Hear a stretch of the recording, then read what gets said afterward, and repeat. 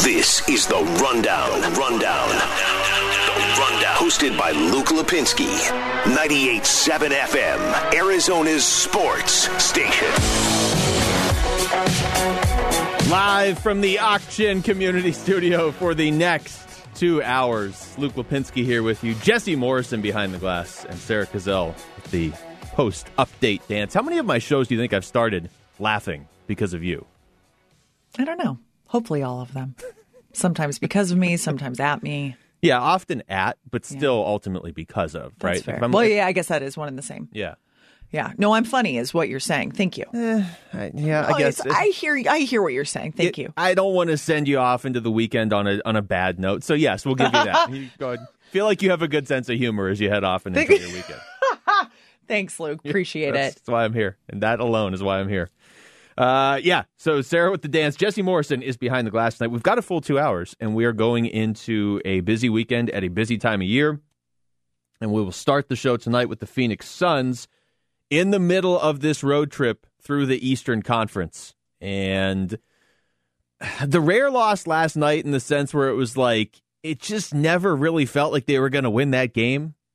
And that's fine. Look, you're not going out there trying to lose. But when you look at the schedule and you've played Monday, Wednesday, Thursday in Milwaukee, in Philadelphia, in Boston, there's going to be some games you lose over the course of an 82 or in this case a 72 game season where you're not going to hit the panic button. That would be, first of all, 42-17. It would be silly to hit the panic button after any loss, as long as all your players are coming out of it relatively healthy. But especially a scenario like that. Now they still got 2 more games on this trip, and we can get into a little bit later on the show what you need from this team down the stretch. As far as a successful road trip right here, though, Brooklyn's beat up. None of their main guys are there. They still have a decent team without Durant and Harden, but the Suns should be able to beat that team. It's tough to go into Brooklyn, certainly, but I also feel like the Suns may be out for a little revenge in that one because the last time they played Brooklyn, they were up by 24 and lost that game. So you got that game Sunday, you've got the Knicks on Monday, and then you're back here and for the quite honestly, the more important games at home against the Clippers next Wednesday, at home against the Jazz next Friday. Next Friday is going to be just ridiculousness in a good way. The D-backs are playing the Rockies. The Suns are playing the Jazz. The Coyotes have a game that night, I believe, against Vegas. And, of course, that'll be the second round of the NFL draft that night, too. So next Friday will make up for a good chunk of those 2 or 3 months we had last year where there just were no sports and we were trying to talk ourselves into watching Tom Brady golf and the Korean Baseball League. I remember we all picked a team in the newsroom last year to follow until we got Major League Baseball and everything back. It is interesting, though, if you look at what the Suns have left, now 59 games into this 72-game season. I think Dave Burns just said it last segment on their show. They've been playing about 800 basketball for a long time now. And they haven't really made up any ground on the Jazz. So this is where the fine line that you have to walk as a successful NBA team with championship aspirations. This is where that line comes into play. Doesn't seem like the Lakers are going to be dropping too far. Like they're in 5th in the Western Conference. They're probably locked into 5th. No LeBron yet, but you get Anthony Davis back. Like the Lakers they're not going to free fall the way some people were thinking they might. And the only reason that really matters if you're a Suns fan is you just don't want to drop out of the top 3 then. You don't want to play the Lakers in the first round. You've had too good of a season to have to play the Lakers in the first round. It's not even a matter of being afraid of the Lakers. It's not that. It's just you want to give yourself the easiest path through the Western Conference if you really are looking big picture, thinking you can make it to the NBA Finals. You don't want to go through the Lakers in the first round, then the Clippers, and then the Jazz or whatever. So it is important to stay in the top 3. It'd be nice to stay top 2. It'd be nice to win the conference. And obviously Utah's playing without Donovan Mitchell for a little bit here. So that should at least be possible. But again, the Suns are 42-17, and they've actually fallen a little further behind Utah lately, now 2 games back. The only reason I bring all this up is when you start to get into load management, which I hate, and I think it's one of the worst things in the NBA, when guys just sit, because there are certainly some coaches and teams that take it to a ridiculous level, and they just have guys sitting out, a third of the games because all they care about is the playoffs, which You can have that philosophical conversation some other time. If you're a really good team, yes, you should only care about the playoffs, but you also need to keep the integrity of the sport. And I know that Adam Silver and the NBA don't love it when they have a game, like a showcase national TV game, and Greg Popovich is sitting all his great players when he had great players. So you can get into all that. I hate load management, but I will say this. Whether by injury or simply by teams kind of taking it easy with their best players, you look around the league and Giannis has missed some games for the Bucks. The Sixers, obviously, Ben Simmons not playing now. Embiid missed some games. Again, that's mostly by injury. Brooklyn, Durant has missed a ton. Harden's missing some. Kyrie just took a break in the middle of the season earlier this year. The Jazz playing without Mitchell right now. The Clippers, if you look at the Clippers specifically, Kawhi and Paul George, some of this is injury, some of it is resting. Those two guys have missed a combined 31 games this season. And assuming they're fine for the playoffs, that's a lot more well-rested than that team is going to be, or at least their two best players, than the Phoenix Suns, who, if you look at the big four for the Suns, so Booker, Paul, Ayton, and Bridges, those four guys have missed a combined 5 games this season. If you're looking for any reason for concern with the Suns, to me, it is you're kind of thin as far as if DeAndre Ayton never fouls out of a game in the playoffs. But the other one is, do you need to manage the minutes? I don't want to mess with what they're doing to the point where oh yeah, Paul and Booker are sitting tonight, or Paul and Bridges are sitting, and Booker and Ayton are sitting tomorrow, or whatever. I don't want to do that. But we could probably dial back the minutes a little bit here down the stretch, because you're probably going to be a top 3 team either way. And like I said, if you're not sitting the guys, if they're not missing an entire game, maybe it doesn't take them out of the rhythm that this team is on. But maybe just dial back the minutes a little bit here. And I'm not even saying do it yet, but within the next week or two, with the regular season ends mid-May for the Suns. Just something to keep an eye on. Just because the teams around the Suns, whether they've done it intentionally or not, their star players are going to be a lot more rested when the playoffs come around. And maybe it doesn't matter. I mean, the Suns are a younger team other than Chris Paul. You start looking at those big 4 guys. But they looked exhausted yesterday. And you don't want that in the playoffs, obviously. All right, let's get into the rapid reaction. The Rundown Rapid Reaction. Reacting to today's top 3 trending sports stories. We got the Diamondbacks in Atlanta right now. And J.B. Bukauskas is entering the game for the D-backs, trailing 4-2 in this one. So he's about to step in there. The Diamondbacks have a home run from Carson Kelly. 5th home run already this season. That came in the 5th inning. But they trail the Braves 4-2. D-backs right now are 9-10 on the season. So finally closing in on being done with that 22-game stretch to begin the year, where 17 of them are road games. I feel better about this team now than I did in the days leading up to the regular season. I mean, now you've almost made it through that brutal stretch with 17 of 22 on the road, and you're pretty close to 500. And Zach Gallen is back. And it doesn't sound like Ketel Marte is going to be out that long. And then the flip side, of course, is that you have been able to stay afloat even without him for a good chunk of this. Now, it would help to win tonight or win the series with the Braves this weekend, at least. If you win the series, you get to 11-11 when you're returning home next week. I would say that's, all things considered, a solid start. I don't think you ever call 500 like a success, but that's about as close to success for a start to the season, considering who the Diamondbacks played to begin the year with the Padres, just considering the expectations, how bleak things looked when Zach Gallen was hurt before the season even began, and then 17 of 22 on the road. Yeah, if you come home out of that 11-11, that's good. That's it's better than I think most Diamondbacks fans would have asked for at that point. Got a trade in the NFL today. The NFL draft, of course, begins on Thursday, so a week from tonight we'll be in rounds 2 and 3. Kansas City getting Orlando Brown from the Baltimore Ravens. They get a second-round pick and a sixth-round pick, too. The Ravens get the Chiefs' first-round pick this year, so number 31 overall, a third-round pick, a fourth-round pick, and then a fifth-rounder next year. So the long and short of that is the Chiefs have revamped their offensive line. Adam Schefter tweeted out, now that revamped offensive line includes Orlando Brown, Joe Thuney, Kyle Long, Austin Blythe, That's there was like a week there where it was like, wait a minute, are the Chiefs not going to have an offensive line next year? Are we going to have to watch Patrick Mahomes get beat up like he did in the playoffs? And the Chiefs have, at least on paper, fixed that. Where it's interesting is you don't typically see two of the top teams in a conference make a trade with each other.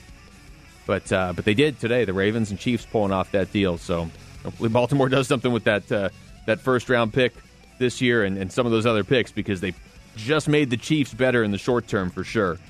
And NCAA basketball, real quick, James Akinjo, the leading scorer for U of A this past year, off to Baylor.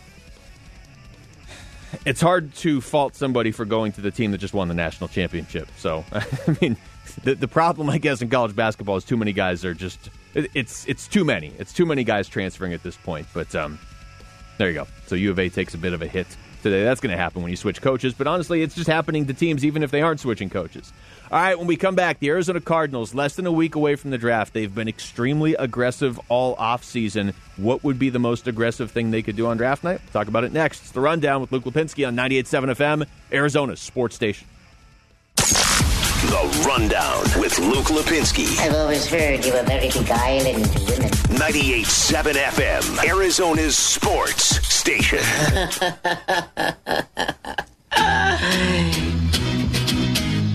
Yes, it is almost here, the NFL draft, a week from yesterday. Always excited for the NFL draft. Years past, like last year, we just needed anything. We just needed sports. So it took on a whole new level because we basically had the Last Dance documentary on the Bulls, and we had the NFL draft for a while there. Year before, obviously exciting here because the Cardinals were taking Kyler Murray, or at least had the first pick, and then ultimately took Kyler Murray. Even the year before that, it was exciting in the moment when they traded up to take Josh Rosen, and then it was just miserableness for, I guess misery is the word, huh? Miserableness is not really a word. No, I don't think that's a word. No, not yet. Okay. So misery after that. But the draft coming up a week from last night, and this idea has gained traction. I don't think the Cardinals are going to do it, but the idea of them trading up for Kyle Pitts has gained a lot of traction nationally, and we've been talking about it here on this station for a couple weeks. Just the idea of it, right? Because I mean, Steve Keim has been so aggressive this offseason, going out, and the second there was even the slightest rumor that the Raiders might be parting with Rodney Hudson, Steve Keim jumps in and makes a trade. And J.J. Watt, is he going to Cleveland? Is he going to Green Bay? Is he going to Buffalo? And then he's just on Arizona. He's tweeting out a picture of himself working out in a Cardinal shirt. And obviously last year, at this time, you go out and you make the trade for DeAndre Hopkins. Cardinals have been aggressive, going out and getting Malcolm Butler, making just a lot of moves. And so when you go to the draft, is the smart move to trade a ton of picks up when you don't really have a ton of picks to take Kyle Pitts? Picks for Pitts. Is that the smart move for the Cardinals? Probably not, realistically. Like, I know Steve Keim yesterday was talking. He's like, well, yeah, okay, we don't have this pick. We don't have that pick. But we traded those picks for Rodney Hudson and DeAndre Hopkins. All right, well, you know what those guys are. And you needed both of them badly. At the time, it wasn't just, hey, these guys are good. You needed a receiver.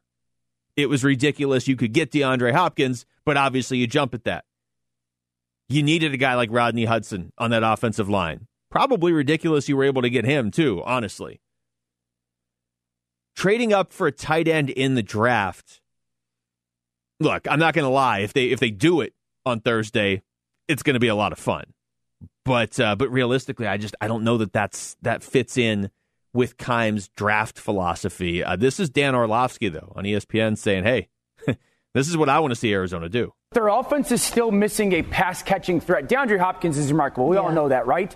And they brought in Jay Green, and okay, but they still need another weapon on the outside. And Kyle Pitts doesn't necessarily have to play, okay, my fingers are in the ground and I'm going to go play tight end. He's just going to be really a wide receiver in kind of this four-spread offense. And if I'm Steve Keim, I'm calling the general manager of the Cardinals, I'm calling Terry Fontenot and go, okay, I'll give you the 16th pick. And I'll give you the 49th pick this year. And then I'm only going to start with my second-round pick for next year, though. Oh, boy. And just to see if I can get him to bite. And I just think that candidly, if you told me the Cardinals went and got Kyle Pitts, I can legit sit here and say, okay, they're a Super Bowl contender. Wow. I feel that confident in the quarterback and the pieces of the offense and some of the additions that they've made to the defense. And Kyle Pitts is such a special player that he immediately becomes Kyler Murray's Travis Kelce. It's enticing. I mean, especially when you put it like that. If you could guarantee me Kyle Pitts is Kyler Murray's Travis Kelce, and that the Cardinals would use him in such a way where he could put up Travis Kelce-like numbers in a couple years, okay, well then, yeah, you would do it. You would do it. There's not any guarantees in the draft, and we already have Keim saying he's more likely to trade down than up if he trades that first-round pick. Like I said, it's not. It wouldn't be a bad move. It'd be a lot of fun on draft night. It'd be a lot of fun, once the season started too. I'm not saying that like I'm opposed to it. I just don't think they're going to do it. But we'll see. Obviously, I mean, less than a week now.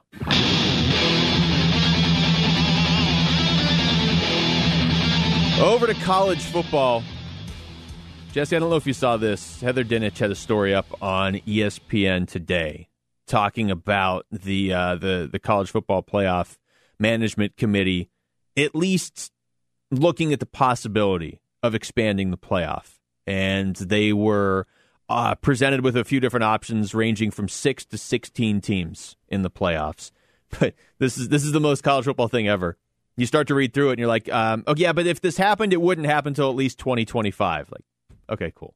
Why is college football, college athletics, I guess, in general, why is that the one area that has to move more slowly than molasses if they're going to make a change? I don't know. I literally have no answer for this. Like, I think every college football fan, there's no college football fan out there that I've really heard say, I really like the current system. Let's keep 4 teams. Like, even 5 teams would be better with like a play into the 4. 6 teams. Just that extra shot for one other team, because it is boring, in my opinion, every year to see Alabama.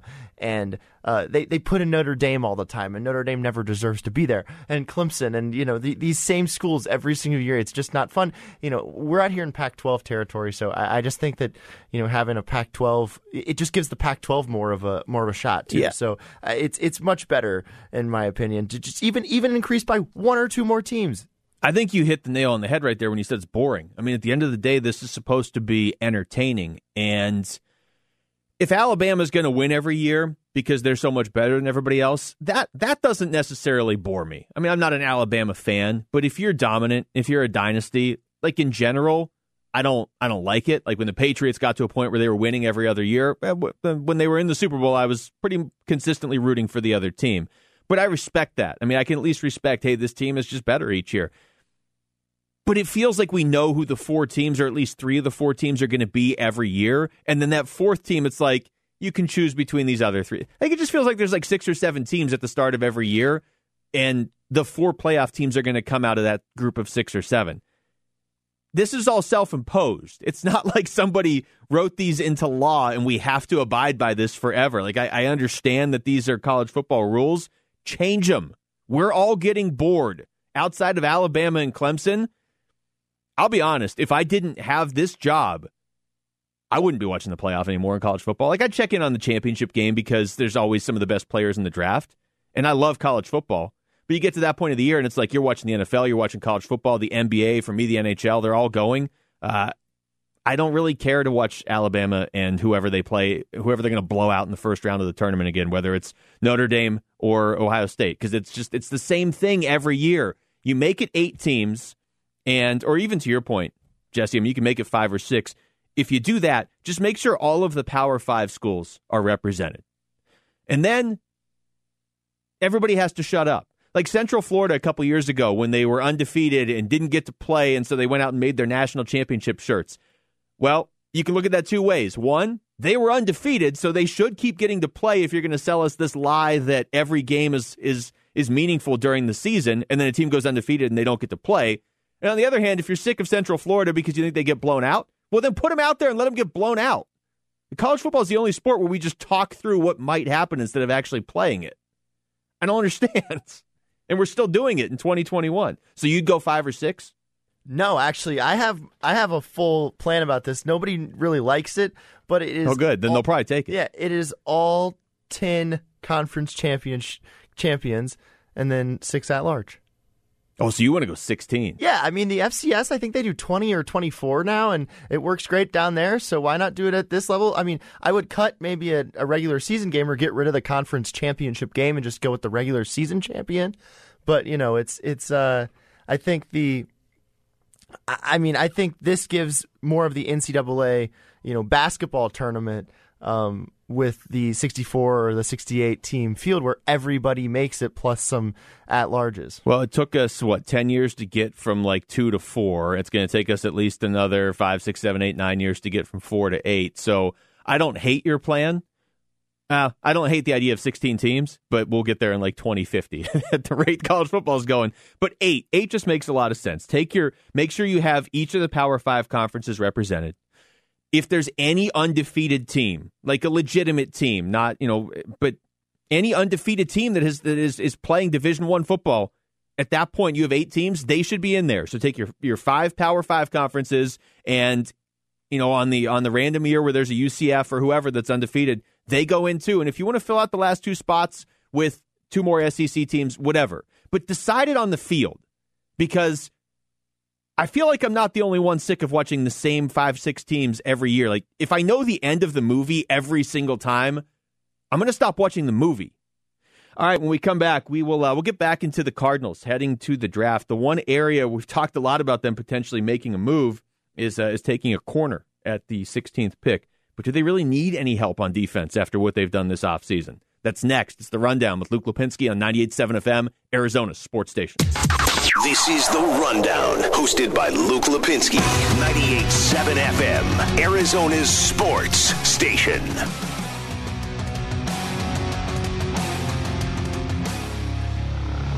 Welcome back to the show. Most mock drafts, again, you can find the mock draft tracker on arizonasports.com. If you're really only interested in what the Cardinals are doing, that's or at least what they are being projected to do. That's a really good place to go to get all of the information quickly. You can also click on all of them though, if you're a fan of another team or whatever, and kind of see how the draft plays out. But a lot of them, for a good chunk of this process, had the Cardinals getting J.C. Horn with that 16th pick, and his stock has certainly risen. The corner out of South Carolina, and now most mock drafts don't even have him available to the Cardinals at 16. There's a few that have them taking Caleb Farley. I know Gambo on his show with Burns and Gambo has pointed out a few times, maybe some hesitation there, maybe from the Cardinals, but who knows? I mean, there's it wouldn't just be the Cardinals. There's hesitation, I think, from a lot of teams. I mean, Caleb Farley's sort of had to address it. Even he got to the point where he felt like he needed to. My stance on this all along, you have a lot of needs on this team, but because of the job Keim has done this offseason, you don't have a ton of urgent, pressing needs. You can't miss with that pick this year if they stay at 16. You can't afford to miss because you do have needs.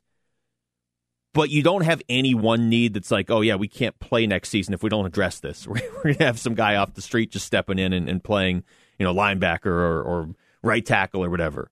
They've addressed a lot of their needs through free agency in the offseason. So to me, take your board for the Cardinals. Whoever you have in that top tier of corners, if they're there at 16, all right, take them. If they're not, I'm not reaching for a corner then at 16. Give me a receiver.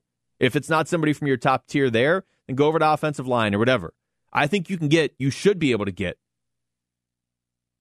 one of the highest ranked players at a position where you could use help with the 16th pick. Because again, remember, 5 of those 15 picks in front of you are almost certainly going to be quarterbacks.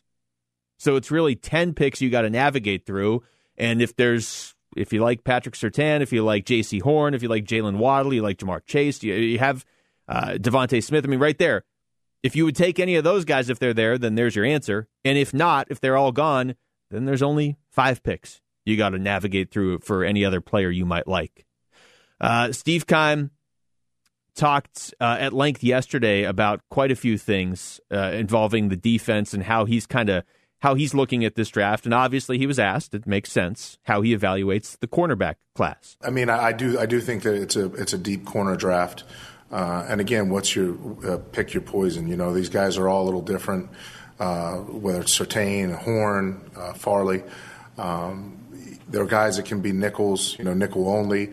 To me, the nickel position is getting harder and harder to find. I think at one time that was a secondary thought, but the way these teams are playing schematically in the NFL, the nickel position is as important as ever. And for us to have a guy like Byron Murphy who can play inside and outside, it gives us tremendous value.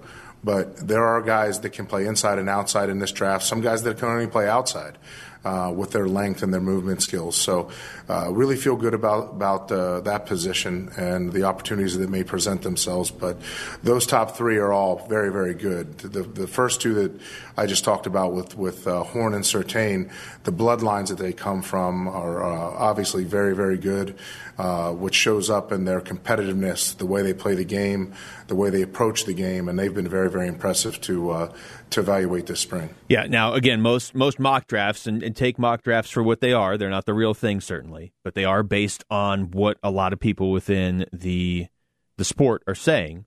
Most mock drafts now have Surtain and J.C. Horn going well before the Cardinals pick at 16. So if they are looking corner, if they are dead set on taking a corner, by most metrics out there, the next most talented one that would possibly be available is Caleb Farley. And so Steve Keim was asked about him. Like Caleb a lot. Another guy that came in early in his career as a wide receiver. They moved him to corner. Did not have tape from this past year because he opted out. And as far as the medical goes, it's just it's going to be up to our doctors and trainers. You have to lean on those guys and rely on them. And I'll meet with those guys early next week, and we'll address all of those concerns. But as a player, hasn't even scratched the surface yet, but has got tremendous upside and potential. For a guy who is as long as he is, he's got tremendous stop and start ability, and really is probably as sudden in transition as any corner in this draft. So he's got a bright future. Yeah, that's going to be one of the wild cards of the first round, whether he's even still there when the Cardinals pick. If he is, if they are interested, and there's a little bit of risk right there, you can make the argument that you could make that pick if you're the Cardinals. And even if he's not really fully good to go, and he's a little bit behind this year, you do have corners for this year. You just don't have them past this year necessarily. You got some, but you're not really set up at that position beyond this year. So maybe the Cardinals are a team that could take the quote risk on Caleb Farley until he's 100% good to go, I guess. There's just a decent chance that he's maybe a little bit behind to start the season. The other side, though, is he might just be awesome right out of the gate. You might just have a guy at pick 16 that should have gone earlier. So there's a lot of ways. We've seen the Cardinals pick in such different spots even over the last few years. Because last year you're just at the bottom of the top 10. So a lot of us were hoping that Isaiah Simmons would drop to them, and you're kind of looking, you're saying, okay, wait, the Chargers are going to take a quarterback, and Miami's going to take a quarterback, and all of a sudden Simmons is there. The year before you're taking number one overall, it's a completely different draft. It's a completely different way to prepare. And then even the year before that, you trade up and you take a quarterback for the first time in forever. The Cardinals hadn't taken a quarterback in the first round in forever. And I don't know how this keeps coming back to Josh Rosen. It's kind of a downer for me. All right, let's get you an update on the Diamondbacks here. They've cut into the Braves lead. It's 4-3 right now. We are in the bottom of the seventh inning at this point. Nobody on. Freddie Freeman at the plate for the Braves. D-backs, one game below 500, so if they can come back and win this game, right there at 500, that's not a spot a lot of people expected them to be at this point in the season. By the way, the last run they scored, Josh Rojas doubling in David Peralta. David Peralta coming off the 7 RBI performance yesterday. And in case you're just jumping in the car, Carson Kelly has another home run today for the Diamondbacks as well. 9-10 on the season, 7-7 on the road already. It's ridiculous how many road games they have played to start the year. But again, if you look at where they were, 4 weeks ago, we're looking at a very bleak picture for the Diamondbacks. You're in a division with the Dodgers. You're in a division with the Braves. You're starting the season in San Diego, and all of a sudden Zach Gallen's hurt. And then a couple games in, Ketel Marte's hurt. And Eduardo Escobar's not hitting anything at this point. And then it all flips. Escobar's hitting, Marte's still hurt. Gallen comes back. You're done with San Diego for a little bit. And if you win tonight, you're 10-10. That's a pretty quick turnaround. I really do think this team is going to be about a 500 team. It's going to be tough to be much better than that in this division. We did our predictions at the start of the year for ArizonaSports.com. I want to give Torey Lovello the benefit of the doubt. I do think he tends to get the most out of his players, especially over the course of 162 games. But to me, the only way this is a playoff team is if like everything goes right, and that happens. I mean, there's a couple teams it feels like every few years in Major League Baseball where it's like they're good, they overachieve, things go their way. To start this season, not a lot was going the Diamondbacks' way. For a team that needed everything to kind of go their way, they were getting the exact opposite with Zach Gallen hurt and Ketel Marte hurt. But they're hanging around, and I think over the course of 162 games, the Diamondbacks, managed by Torey Lovello, are just they're about an 80 win, 81, 82, somewhere in there. They're about that range of a team in this division, which at the end of the day, considering they play 38 games against the Dodgers and the Padres, that's respectable. But it's probably not going to get in the playoffs. So we'll see. We'll see. You never know over the course of the season how you might be able to kind of go on a roll and start stacking some wins and make things interesting. But obviously they're going to need more from Madison Bumgarner and some of these other guys. But if you're looking for bounce back guys at the start of the year, Bumgarner was obviously the first one on everybody's mind. I would say Carson Kelly and Eduardo Escobar were probably 2 and 3. And Kelly in particular has absolutely bounced back. And Escobar has been really good too. After that really slow start, he's been a lot better. So keep an eye on the D-backs. They're kind of getting lost in the shuffle, certainly with the Suns making the run they're making and the NFL draft coming up here shortly. But yeah, hanging around tonight too against a pretty good baseball team in Atlanta. All right, when we come back, we'll get into the Suns, what they have left, 13 games. What qualifies a successful road trip here through the Eastern Conference that they're on right now? What do we really need to see from them here over these final few weeks before the games start to really matter? That's next. It's The Rundown with Luke Lapinski on 98.7 FM, Arizona's sports station. The Rundown, 98.7 FM, Arizona's sports station. Ozzie Albies hit a home run as we were going to break for the Braves, solo home run. So 5-3 Atlanta. They are now in the top of the 8th from Atlanta. D-backs trailing in that one. Let's get back to the Suns. We haven't got to talk about them much here tonight, believe it or not. There's a lot going on, and I wouldn't have it any other way. The Phoenix Suns, with the loss last night, dropped to 42-17. They still have not lost consecutive games in a row, which remains the most impressive stat to me, since January 27th. So we're coming up on 3 months. 3 months of a pretty condensed schedule. And they haven't lost multiple games in a row. Now, they might on Sunday. They're in Brooklyn. But at least they get a couple days off here. The game last night against Boston, I didn't think Boston played all that great either.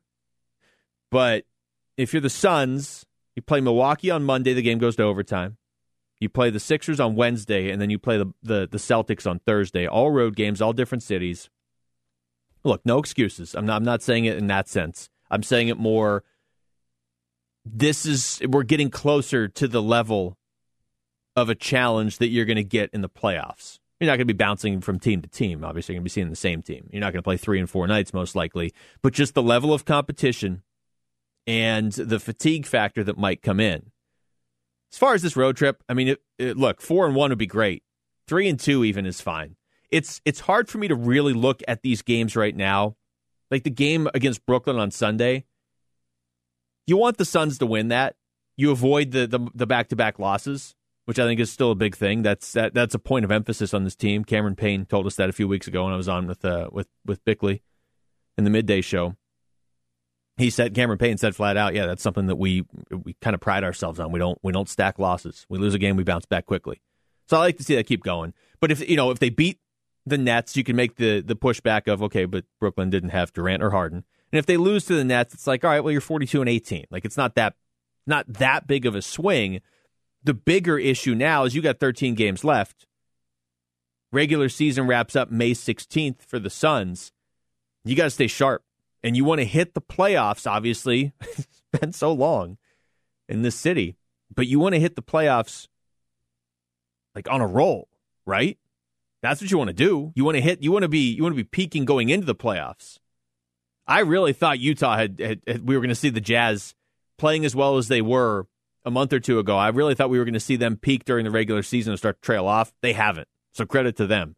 Even without Donovan Mitchell, they still really haven't trailed off. I don't think the Suns are trailing off because they lost one game to the Celtics, and I don't think they're going to trail off. But I do wonder if you need to look at the minutes of some of your big four guys. Not as okay, we got to sit these guys. There's 13 games left. They're all going to play 8. No, I don't want to do that. I don't want to mess with the rhythm this team is in. And I love Monty Williams always wanting to win every game. I'm not sure Chris Paul needed to play 38 minutes yesterday. Mikal Bridges played 45. I get it. Mikal Bridges is only, his third year in the league? He's young. He can do it. All these guys can do it. Chris Paul can do it.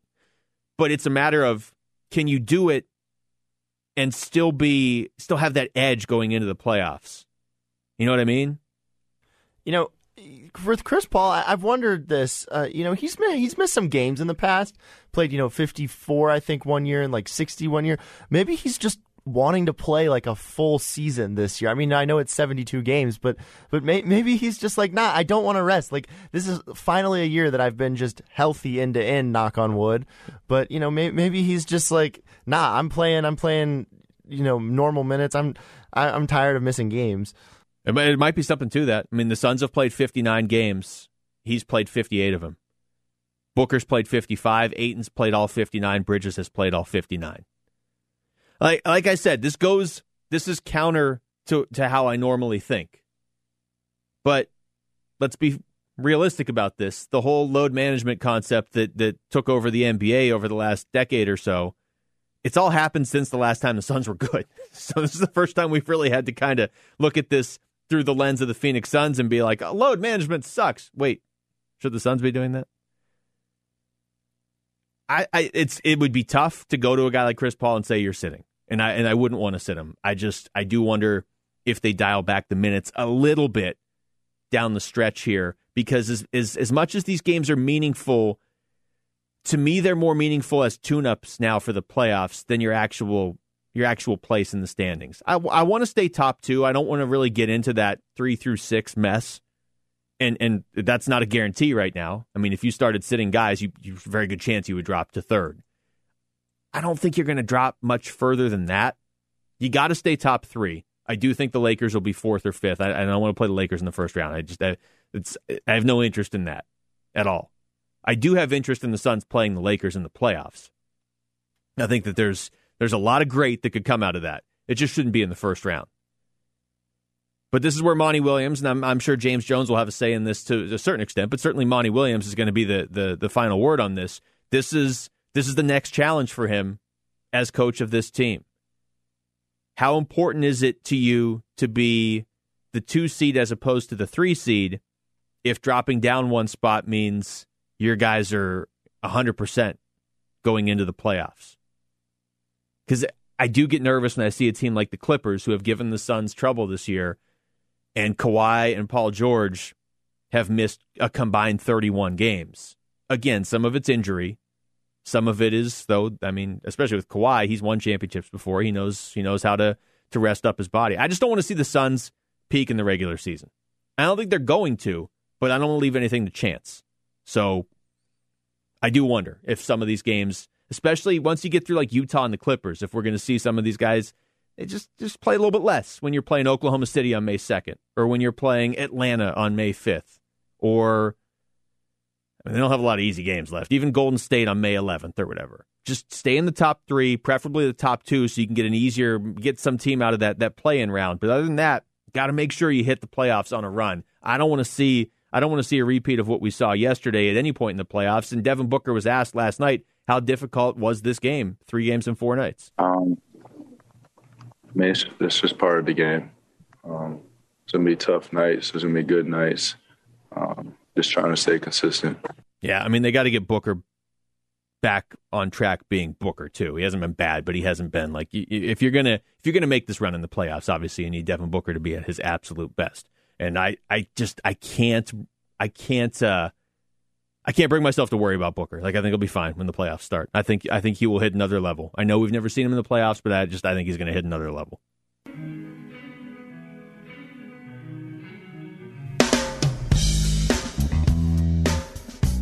Quickly over to the Arizona Coyotes, who are they've been struggling lately. They got injuries. They've had a tough stretch in the schedule here. They've outshot the opposition 160 to 112 over the last 5 games, and they've won 1 of those 5 games.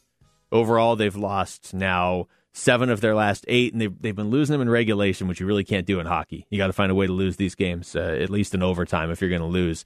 And yet, with all that said, they're still in a playoff spot.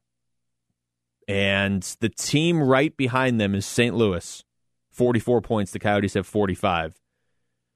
Seems pretty clear one of those 2 teams is going to make it. Only one of them can. The top 3 in the division are pretty much locked up, and the top 4 make it.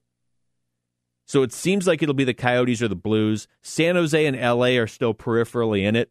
And the next 3 games the Coyotes play, tomorrow in L.A. and then 2 in San Jose. So if the Coyotes can take care of business against the California teams, which they have done very well this season, if they can do that this weekend, they can really narrow this down to a 2-team race. It'll just be the Coyotes and the Blues.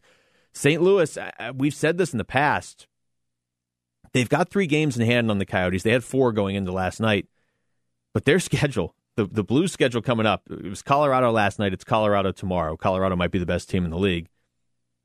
And then as it stands right now, it's 5 straight against Minnesota, who is certainly the most improved team in the league, and a team that went 7-1 against the Coyotes.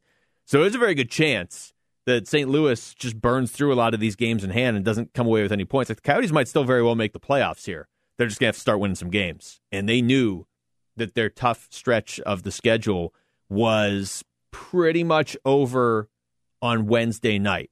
Like, there's not really going to be any easy games here because LA and San Jose are kind of in the race too. But the Coyotes close out these last 9 games, 3 against LA, 4 against San Jose, 2 against Vegas. That's not easy. But if they take care of business against the California teams, Coyotes, pretty good chance they're going to the playoffs. But that pretty much has to start tomorrow. All right, that's hour number 1. We'll come back. Hour number 2 begins with the reload. Next, it's the Rundown with Luke Lapinski on 98.7 FM, Arizona's sports station. 98.7 FM, Arizona's sports station. The Rundown Reload. Rundown Reload.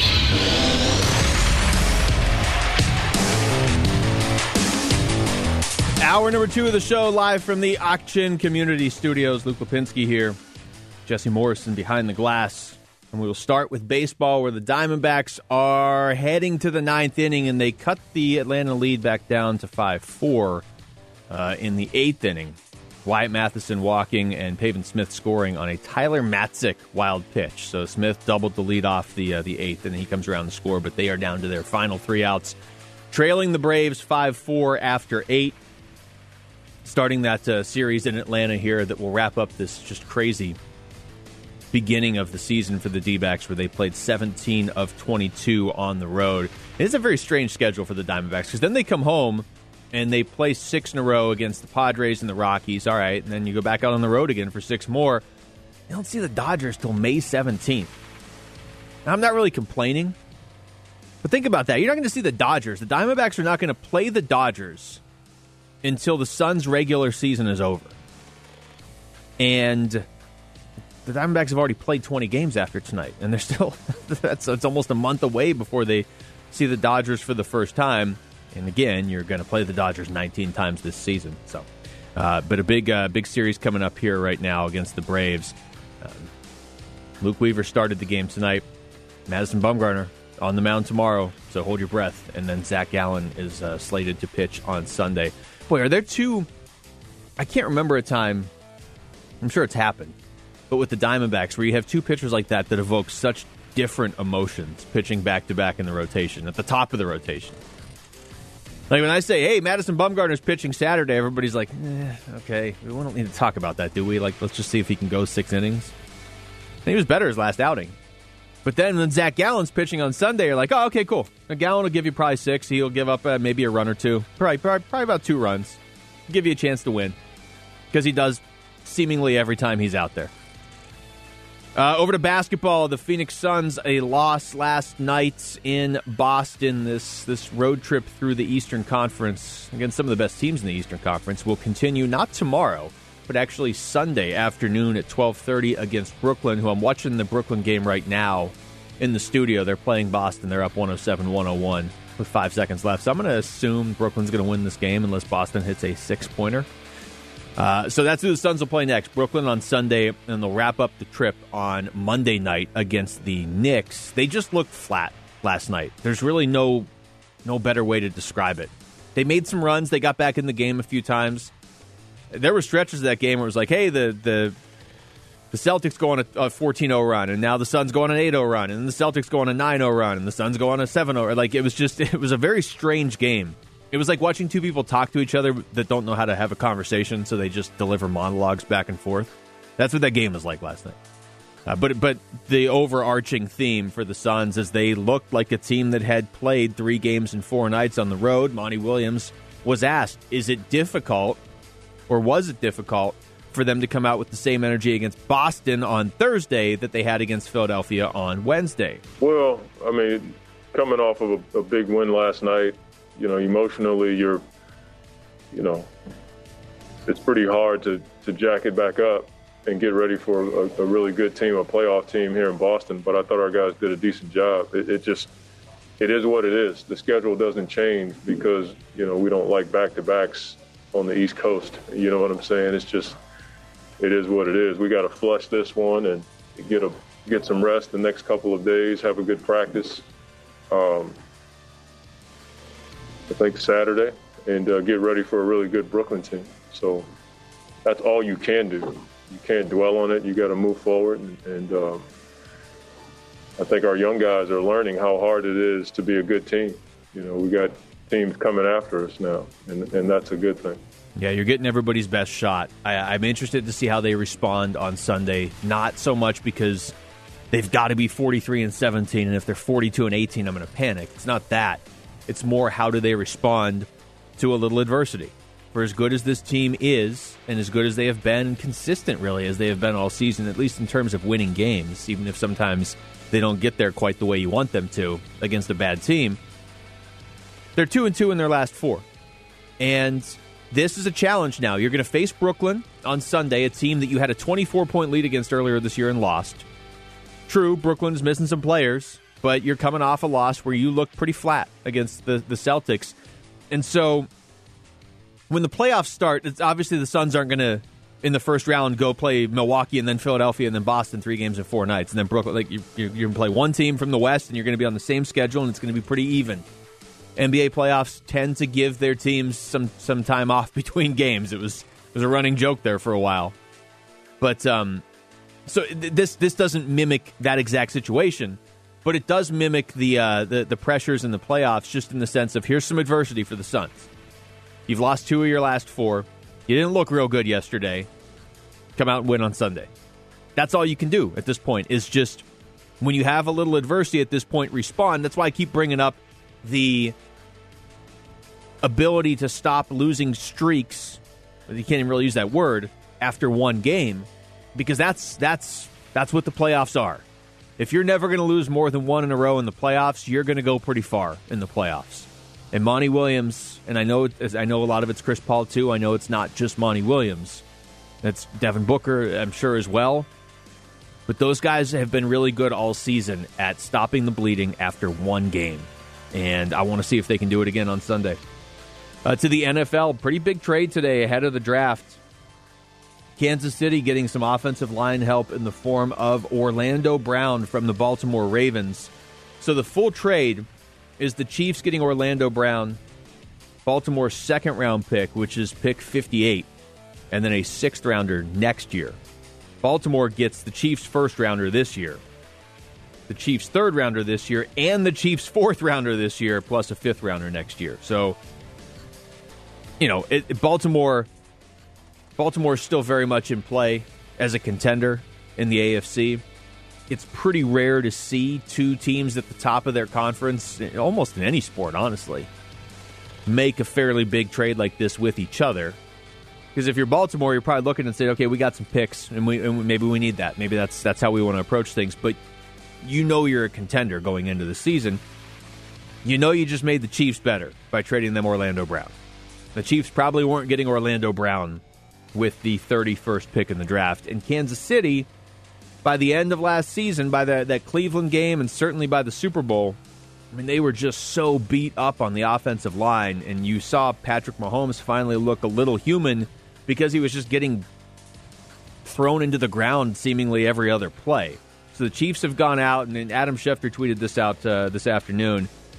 He said, here's something to make Patrick Mahomes happy. The Chiefs' rebuilt offensive line now includes Orlando Brown, Joe Thuney, Kyle Long, Austin Blythe, not to mention the return of Laurent Duvernay-Tardif. That's a pretty solid offensive line.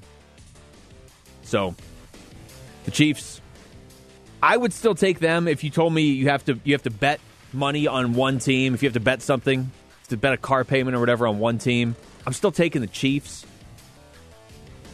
Even though the Buccaneers just won the Super Bowl, I think the only real question with the Chiefs was could they fix that offensive line, and they fixed it pretty quickly. Sticking in the reload here over to hockey, the Coyotes in L.A. tomorrow, 9 games left. Their season wraps up on May 8th. They're in an interesting spot just with the way the NHL schedule has played out this year, where the Coyotes, they've had to navigate a little bit of COVID issues, not with their own team, but as far as like Minnesota had some problems when they were supposed to play them earlier, and then Colorado did, and that's why the Coyotes played 7 straight games against St. Louis earlier this season, because the league was like, okay, well, if you're able to play and these other teams can't, why don't you just keep playing St. Louis? But the Coyotes are going to be done on May 8th. St. Louis is the team they're competing with for that playoff spot, and the Blues are going to be playing well past May 8th. So there's a pretty good chance that the Coyotes wrap up the season on May 8th in a playoff spot. And then they just have to keep practicing as if they're going to go to the playoffs, while St. Louis will still have 2 games. St. Louis has a game on May 10th and May 12th to close out the year. So that's going to be stressful, certainly, for the Coyotes. And if you are a Coyotes fan, because you're decent chance you're in a playoff spot, and then you just have to sit and wait for 5 more days, hoping that the Blues lose their last couple games of the season. And college basketball, quick note to pass along, James Akinjo, the U of A leading scorer from last season, is on his way to Baylor. The Rundown, 98.7 FM, Arizona's sports station.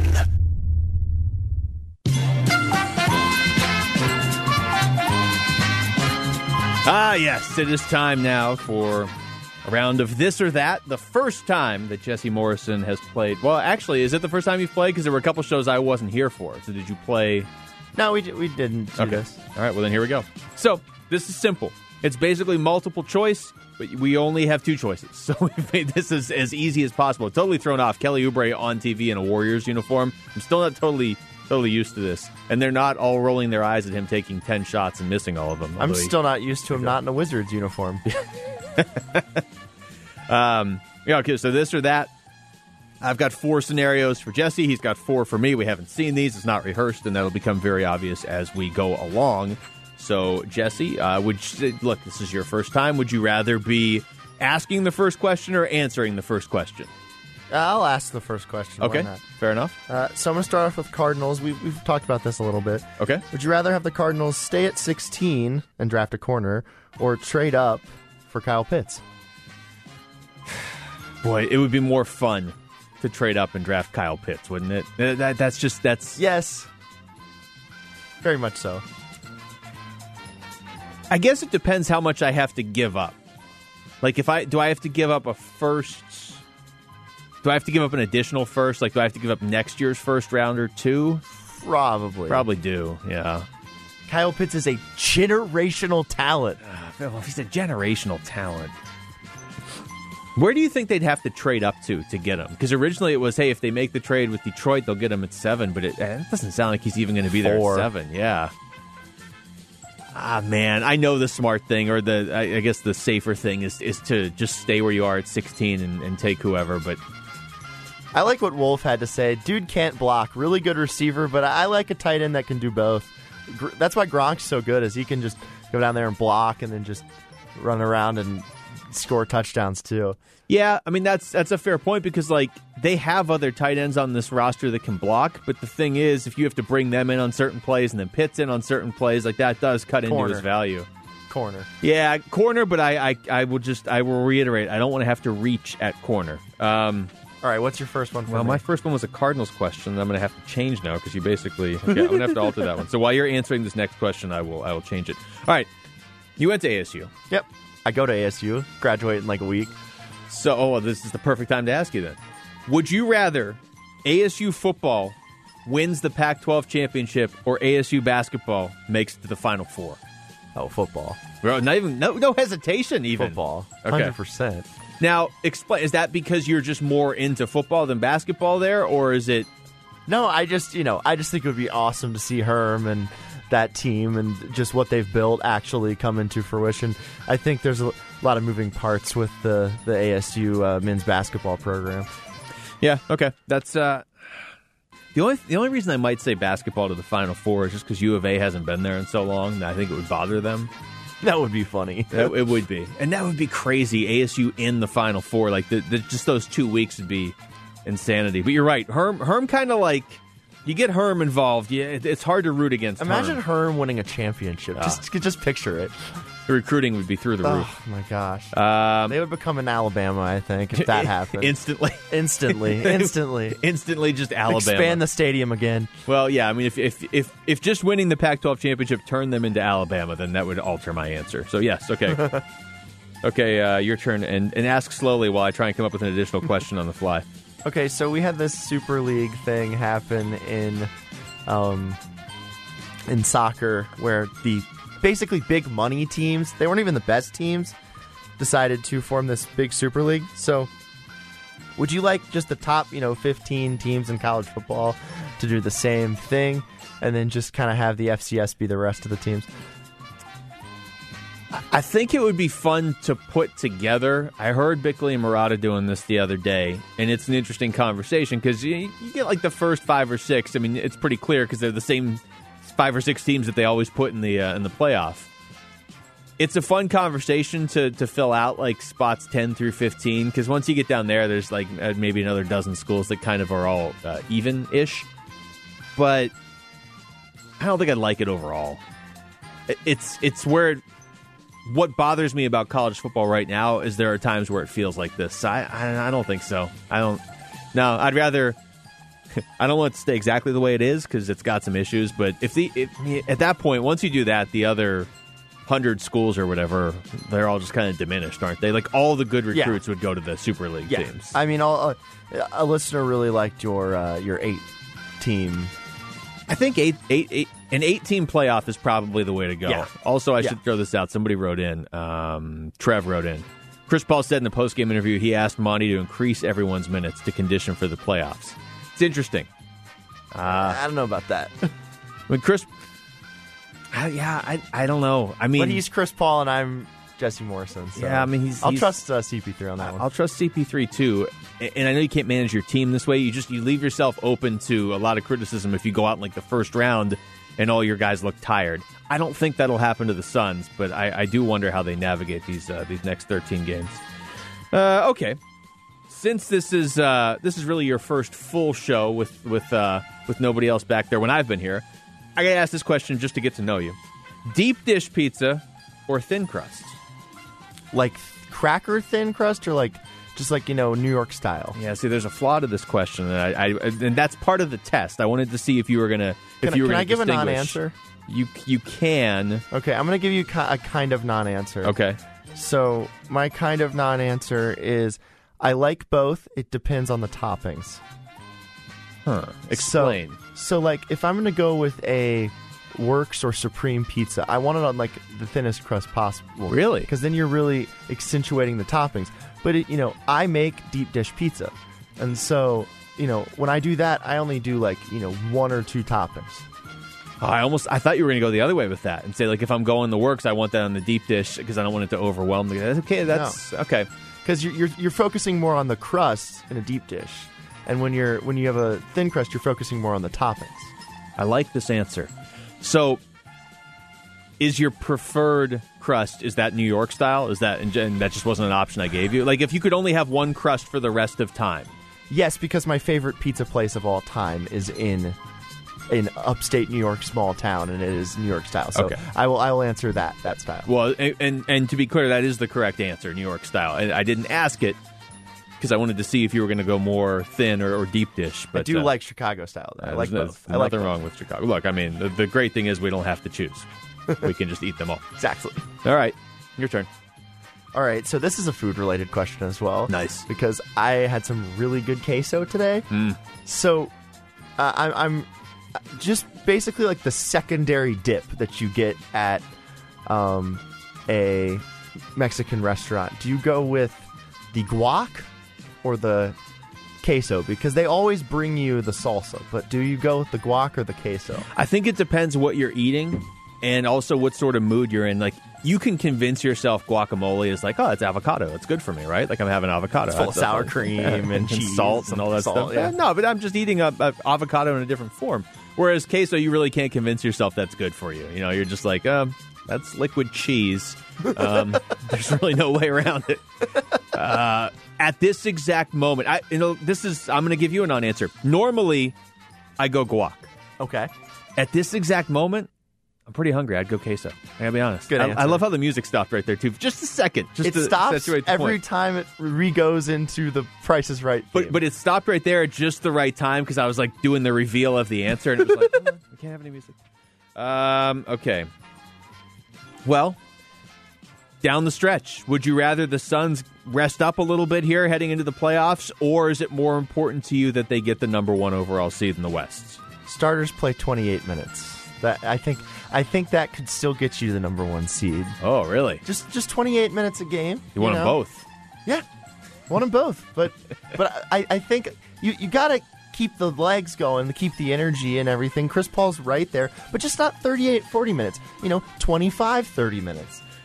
Just that extra little bit of rest. And then you expand because Suns are a pretty deep team right now. That's the thing. I don't have a problem letting the bench play a little bit, too. I'd like to see Monty get like a specific rotation because that's something that they haven't, had this year. It's like random Frank Kaminsky, and sometimes he'll play, and then sometimes Dario's hot, and then you'll see Langston Galloway, but then you won't see him for 2 weeks. So I think it would help solidify the bench heading into the playoffs. And I think it's more important to have that solidified bench than get a 1 seed because we've, 2 seeds, 3 seeds have won the championship. The seeding doesn't really matter that much. I would say the one thing is if they consider doing any resting or whatever, I want them to do it like soon. Not obviously against the Clippers or the Jazz, but after that, because I don't like the whole okay, there's 5 games left, let's rest up now for the playoffs. I'd rather rest up a few weeks before the playoffs and then start to ramp up and get guys going and everybody's playing and on a roll when the playoffs start. Yeah. All right, you got one more? I do have one more. So we watched the D-backs up here and on my side of the glass, and I've always wondered with other people, would you rather be a dominant starting pitcher or come in as like a flame-throwing relief pitcher, a crazy relief pitcher, that talks to himself and, has like a heavy metal entrance song with flames on the scoreboard? The entrance is obviously a lot better for a closer. My personality, though, and I know that this is going to sound funny from somebody that hosts an evening show, I don't like waiting around to do my job. You know what I mean? That's literally what you do. I'm literally the closer at the station. That's all you do. We need good intro music when I come in. No, I think that I'd rather be the starter, and especially if I'm only going to pitch every 5 days. I know my schedule. This really is the exact opposite of my life right now. I would know my schedule and I wouldn't have to wait around to work. So maybe this is speaking to a bigger picture, but I would prefer to be a starting pitcher. All right, that's going to do it for us here tonight. Great job to Jesse Morrison. Thanks to him behind the glass. Thanks to everybody for listening. Hope everybody has a great weekend. I'm Luke Lapinski. This has been The Rundown on 98.7 FM, Arizona's sports station.